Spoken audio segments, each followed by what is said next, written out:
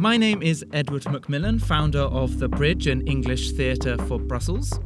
And I'm welcoming you to this podcast about creating a theatre, an English theatre in Brussels. I'm a trained actor and singer with prior experience as a business owner and also as a European civil servant working here in Brussels for the European Commission until recently. So in this very first episode, I want to take a bit of a little retrospective look at the idea for the bridge and where I'm coming from per se and why I think Brussels needs an English theatre. And I also want to fill you in a little bit on where we are now and our plans for the future. So to help me do this, I've invited my good friend Phil Wilcox to join me so that we can have a conversation about the bridge and also, perhaps, if we have time, the role of the arts in society more generally. So welcome, Phil. Thanks for coming along. Hello. Hi, Ed. Thanks very much for having me. Hi. So maybe just tell the listener a little bit about yourself. So I am a musician and I live in London, UK at the moment. And I work mostly in vocal music. So I'm a singer. I sing opera and consort stuff. That's singing with choirs. I also direct choirs and I work quite a lot in education as well. I'm the Learning and Participation Manager for Leader, which involves directing a sort of school's education programme. But we know each other from a long time ago. Indeed we do. And maybe I should just say at this point that I've invited Phil because I think it's really important that we have a voice of the people here. And Phil is that voice of the people. So Wow. someone who knows the arts but isn't necessarily involved in theatre in the strictest sense of the word, although he is involved in theatre in terms of opera and performing and concert making. I've done some work with the RSC, thank you very much. Indeed, yes. So maybe I should not. But it's also been great because I've been a bit of a sounding board, as I know a number of your close friends work in various capacities in the arts as directors, actors, musicians, etc. So, and I know you've called upon a lot of us to be a bit of a sounding board for your ideas for the bridge. So it's really great to have a chat and spread that message a little bit further.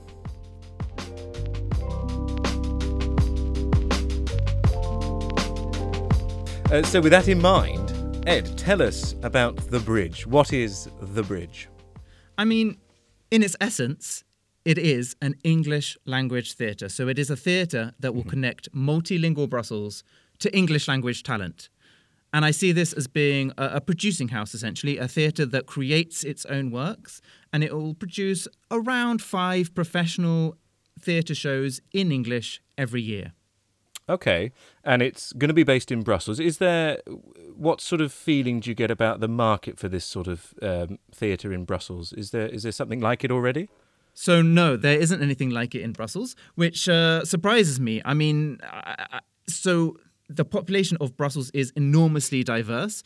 35% of the population of Brussels is not Belgian, and around 40% do speak English to some fluency, to some degree. So you do have this enormous market here for theatre that is not in the native languages here. And Brussels, as you know, Phil, is a bilingual city, I should say. So that's French and Dutch. And then English is another language which But I assume it's not just, this isn't going to be a sort of theatre Duolingo device, is it? It's not just about people who want to immerse themselves in English as a language, although I'm sure it will pay dividends in people who want to learn English and experience English theatre. You have a broader cultural idea about it, isn't it? Tell us about that. No, indeed. Yes, okay, it's going to be a theatre in English, showing Brussels the very best of English language theatre, of talent, but I want to use this theatre as a platform, if you will, to promote certain values that are close to my heart. So I want it to be a vehicle for promoting progressive values and also for promoting sustainability, particularly environmental sustainability. And I would do that by showing plays and other productions which are relevant. So the name of the bridge is extremely important as well. This name hasn't just come from nowhere. I want it to be a bridge itself. So a bridge between people, for example, a bridge of ideas, and there is a history behind this bridge this name, the bridge, which maybe we'll talk about a bit later. But it goes back to really the divisive politics that we have seen in the past few years, and also the division that I see here in Brussels between the many groups that are here, and trying to forge a society that is somehow cohesive in a very diverse place. So it sounds like this is going to be actually quite a lot more than a theatre, more than the bricks and mortar and a stage and a pit and that sort of stuff. What else is planned in the concept of the bridge? Yes, indeed. So we have the productions. That's going to be the main event, let's see. But an extremely important component of the bridge is going to be its educational component. So we're going to have a theatre academy, which is going to be initially for children, but then it may extend to adults as well, so that they can immerse themselves and gain from the benefits of theatre in English. So in a way, it's a double benefit. But I mean, this is for both native speakers and non-native speakers, and this will be a weekend school doing classes in drama, in singing, in dance. But then we'll also be taking some workshops, usually hopefully related to the productions that are showing, and bringing them to the schools in Brussels. So again, this double objective really of, yes, enforcing English, but really it's about the theatre and getting involved in drama and realising the benefits that being involved in drama can give young people, be that confidence, presentation skills, learning to work with other people. There are so many benefits, and I think that the bridge can help to give these values, to enable people to learn these values, which will, in the future, enable people to bridge across to other people. It's brilliant, isn't it? And of course, like I said earlier, I do a lot of music education, and I like to think that we don't have to shout the message from the rooftop anymore, but I think we kind of still do. That engaging with the arts, whatever arts they are, visual arts, musical arts, theatre, drama, etc., at a young age is so important, not only in the ways that you've just mentioned there, in a sort of societal way, you're talking about engaging with other people, ways to engage, being a sort of almost like a good example to how engage with society at large, but also the benefits of mental health, physical health even, if you're engaging in dance or music, singing, things, and actually a lot of it branches over into actors training, things about the breath, how do you use your body? It's so broadly encompassing, and I worry sometimes that certainly the sort of education field certainly in England at the moment does seem to be focusing far too much on attainment and sort of math, science and English, all very important subjects, but not quite enough on the arts. So actually to have something extracurricular that the bridge will offer is hugely important, isn't it? I mean, what's interesting, Phil, is you concentrate on the children, which is absolutely true, and I think we could broaden this to also include adults. I mean, these skills are vital for adults to be able to function in today's world, be that in a business setting or maybe in their own personal relationships as well. So this is why, above and beyond the educational component, we're actually going to also be bringing theatre to businesses, so using the power of theatre to help businesses as well. Wow. Mm-hmm.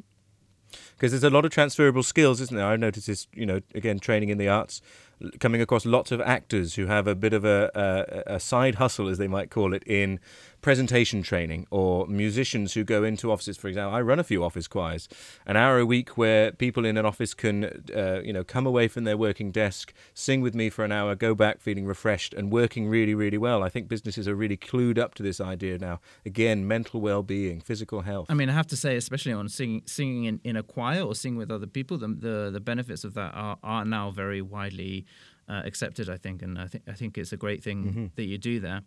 I mean, within Brussels itself, there are actually a lot of actors already, not actors, but a lot of people already offering businesses workshops on presentation skills or public speaking or how to be in front of a camera.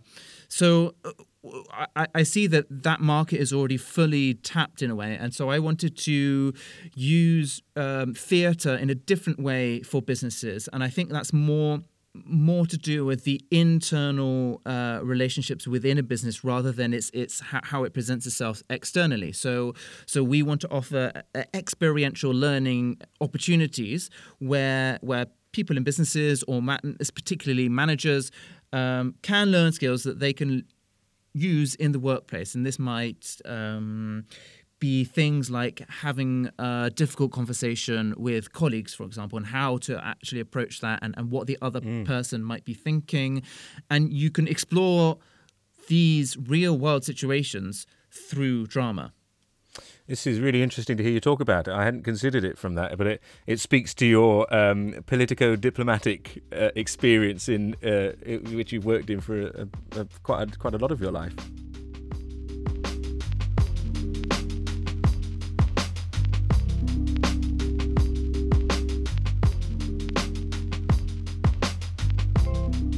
So you've got the bridge, the entity.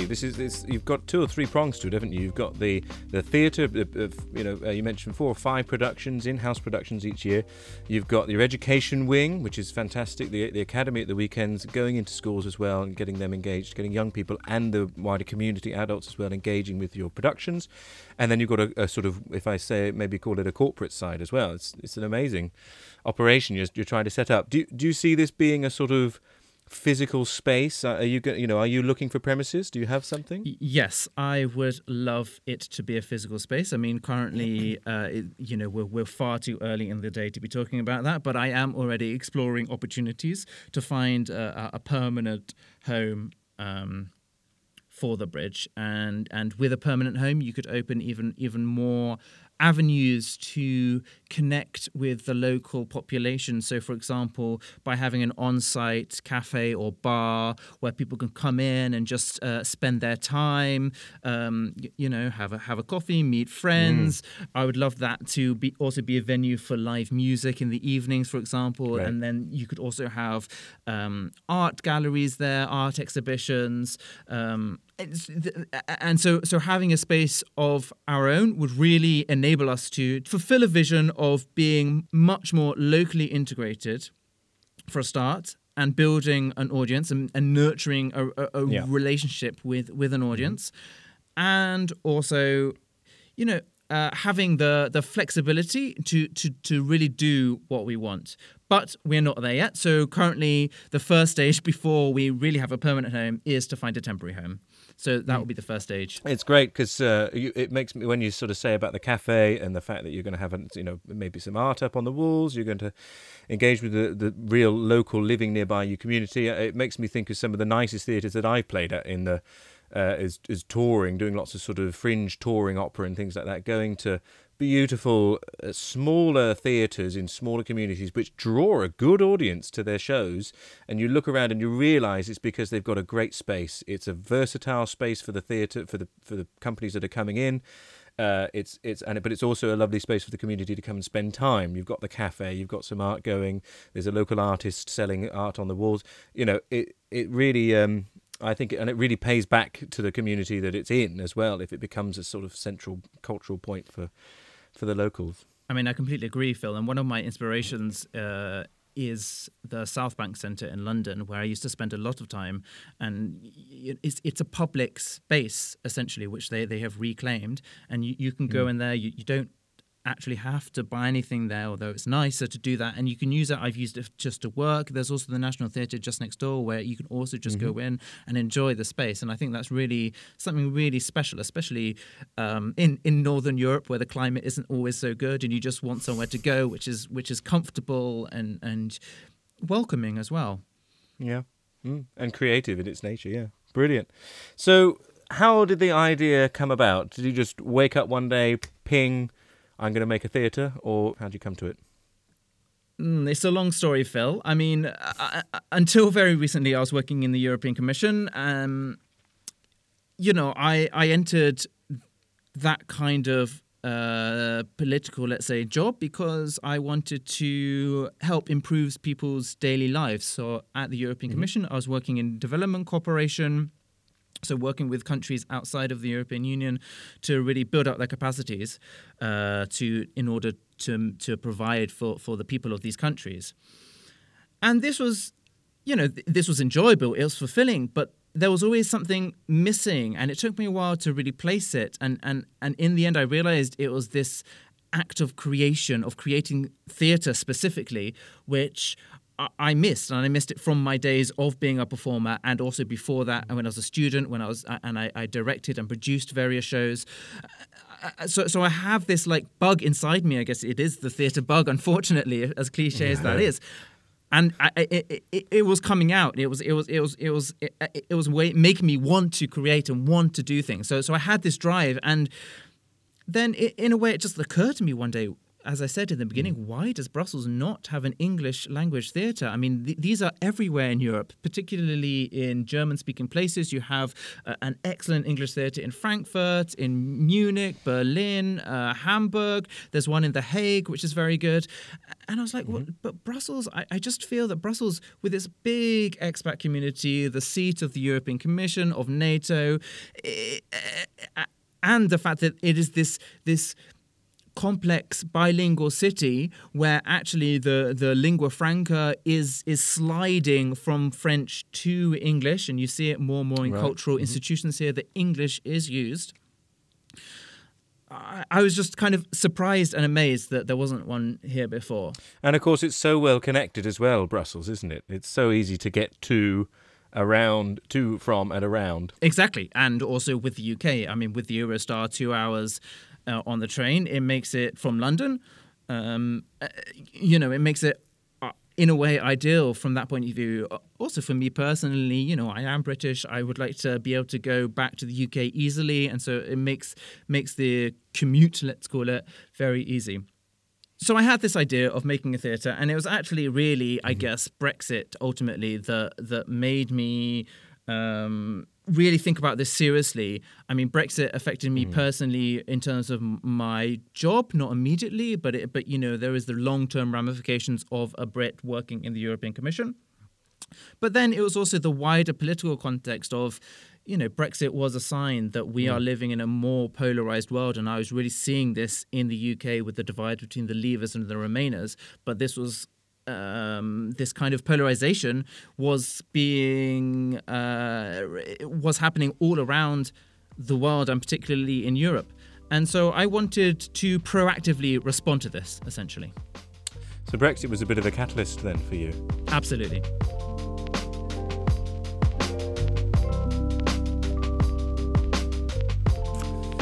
So with all that in mind then, and obviously you've touched on your theatre background, but just unpack a little bit why a theatre, because as so many theatres now, I certainly see in the ones I visit in the UK, you mentioned actually the big names, the South Bank Centre, the National Theatre, etc.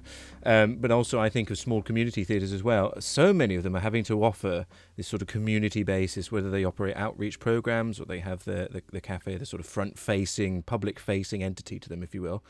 Why a theatre specifically? Why not just open an English language cafe?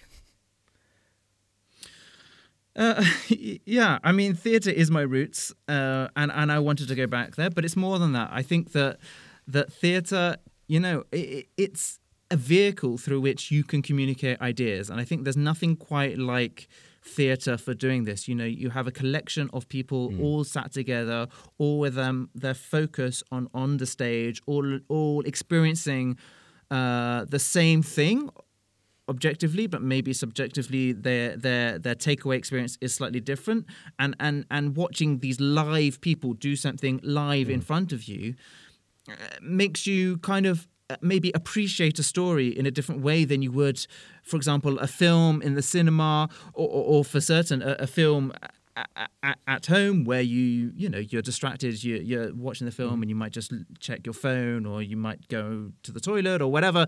But like at the theatre, your focus is on the play, on the action. So then you can use this focus to really get people to think, maybe not consciously, but maybe subconsciously, think about different ideas and present different views or perspectives that maybe they hadn't encountered before. And I think that's a very powerful thing. It's funny, isn't it? There's a certain amount of, I hesitate to say it because it's not quite the positive term I want to use, but mob mentality as an audience. You can hear it when something shocking happens on stage and throughout the whole theatre, or you can tell if an audience likes a character, doesn't like a character, and why that is. It's interesting, isn't it, to be an audience, if that's the right singular, to be part of a bigger mob. It is the perennial mystery. Why are when you're a performer or involved in theatre, some audiences are good, quote unquote, some are bad, and because they have a good reaction or they have a bad reaction. But why that is the case, and why a certain set of group of people react in a certain way and others in a different way is. Who knows why. But it is amazing that it really taps into this inner human psyche of the sheep mentality, I think. I have to say, like following everyone else, but really you're wrapped up as a group. You're not an individual. You're participating in a group exercise. In many ways, it's kind of like a secular church. You are there to witness what is happening, and you're having this collective experience. Amen.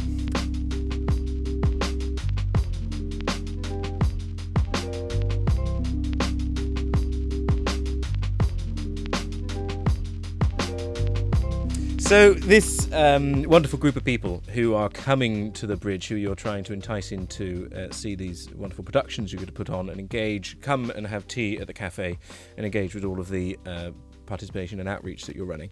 Who are they? How are you going to make sure? I think it's a big thing at the moment to make sure that it's possible for everyone to experience the arts, because it can be, dare I say it, elitist.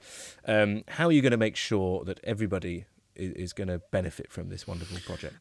Yes, Phil. I mean, you're touching on a salient point, let's say. I mean, Brussels is quite a divided city, I have to say. So you do have this kind of expat bubble, let's say, working with the international institutions, the lobbying world around it, and they live in certain areas of the city. And then you have people who are from Brussels itself, and they live in other areas of the city. And the two kind of worlds are quite divided. So, I mean, I have to admit that, of course, the theatre will be attractive for the expat, the more educated bubble.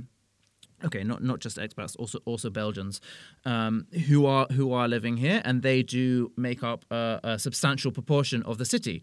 But this is theatre. I want to widen the net a bit, and we will try and put in place incentives and schemes to encourage local people from Brussels to come, and even if they can't speak English perfectly, that's absolutely fine. I think it's great to have this experience of theatre in another language, and I've experienced that myself, actually, having lived abroad and going to see theatre even if I don't understand. So there are various schemes that I want to put in place. One would be encouraging younger people to come through cheaper tickets for under 25s, for example. Another would be a pay what you want day for people of the local vicinity of the theatre. So there are two ways. But then there's another kind of strand, which would be, you want to see your life reflected on the stage as well. So in a way, that means if I want to be inclusive from my audience point of view, then there needs to be a certain amount that needs to be reflected on the stage. The inclusion needs to be reflected on the stage. So, while I don't have any particular quotas, let's say, about including people who are not like me, who are not white and male, and European, let's say in this context, I would like to make a diverse team, both behind the stage in terms of the actual management of the bridge. I would love a diverse team, but also then what we show on the stage, for that to be diverse it depends on the production. Of course, I can't say anything, but It's true, isn't it? There's no point in being squeamish about it. We've got two white guys from southern England talking here in our rather round, received pronunciation accents. There's no point in being squeamish.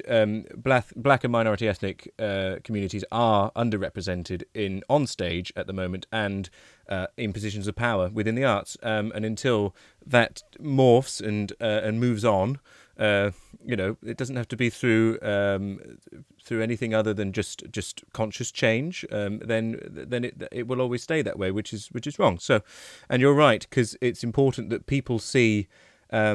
I remember I worked a lot in Bradford a few years ago, which obviously has a very large Asian population, and I was going into primary schools, and I realised that I was sat there, and the kids that I was working with were so young and sweet and lovely, but I also was quite sort of aware of the fact that I was singing with them, telling them that they were able to do this, and sort of saying that a life in the arts is wonderful and engaging, and they were looking up at someone who didn't look like them. Now, at their age, that's actually not a problem, and that's really quite lovely. And actually going into a school now, in comparison to going to school when we were kids, is quite a different thing. I think kids, in a large respect, are fairly blind to the differences between themselves and the other children around them, which I think is amazing. And so you only become aware of that, I think, as an adult, and then grow up into society and realise, hang on, none of the people around this table look like me, in terms of going for a job or something like that. And then it becomes a problem, because then you're conscious of it.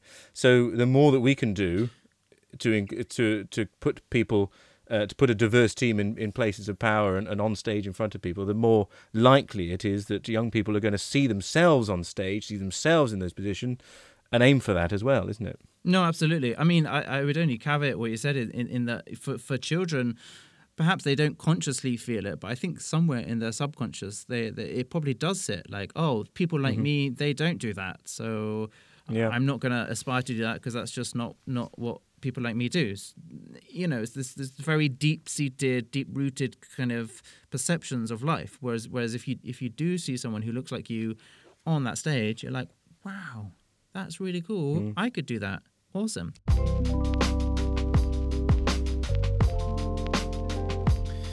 So where are we now? Where have you got up to? So the state of play. I mean, we are still very much in the early stages of building this project. So currently we're trying to build the team, finalize the team that will really get this project off and running, and also looking into fundraising. I mean, the finances of theatre is extremely hard. So getting some kind of financial prospects from different financial partners, is incredibly important.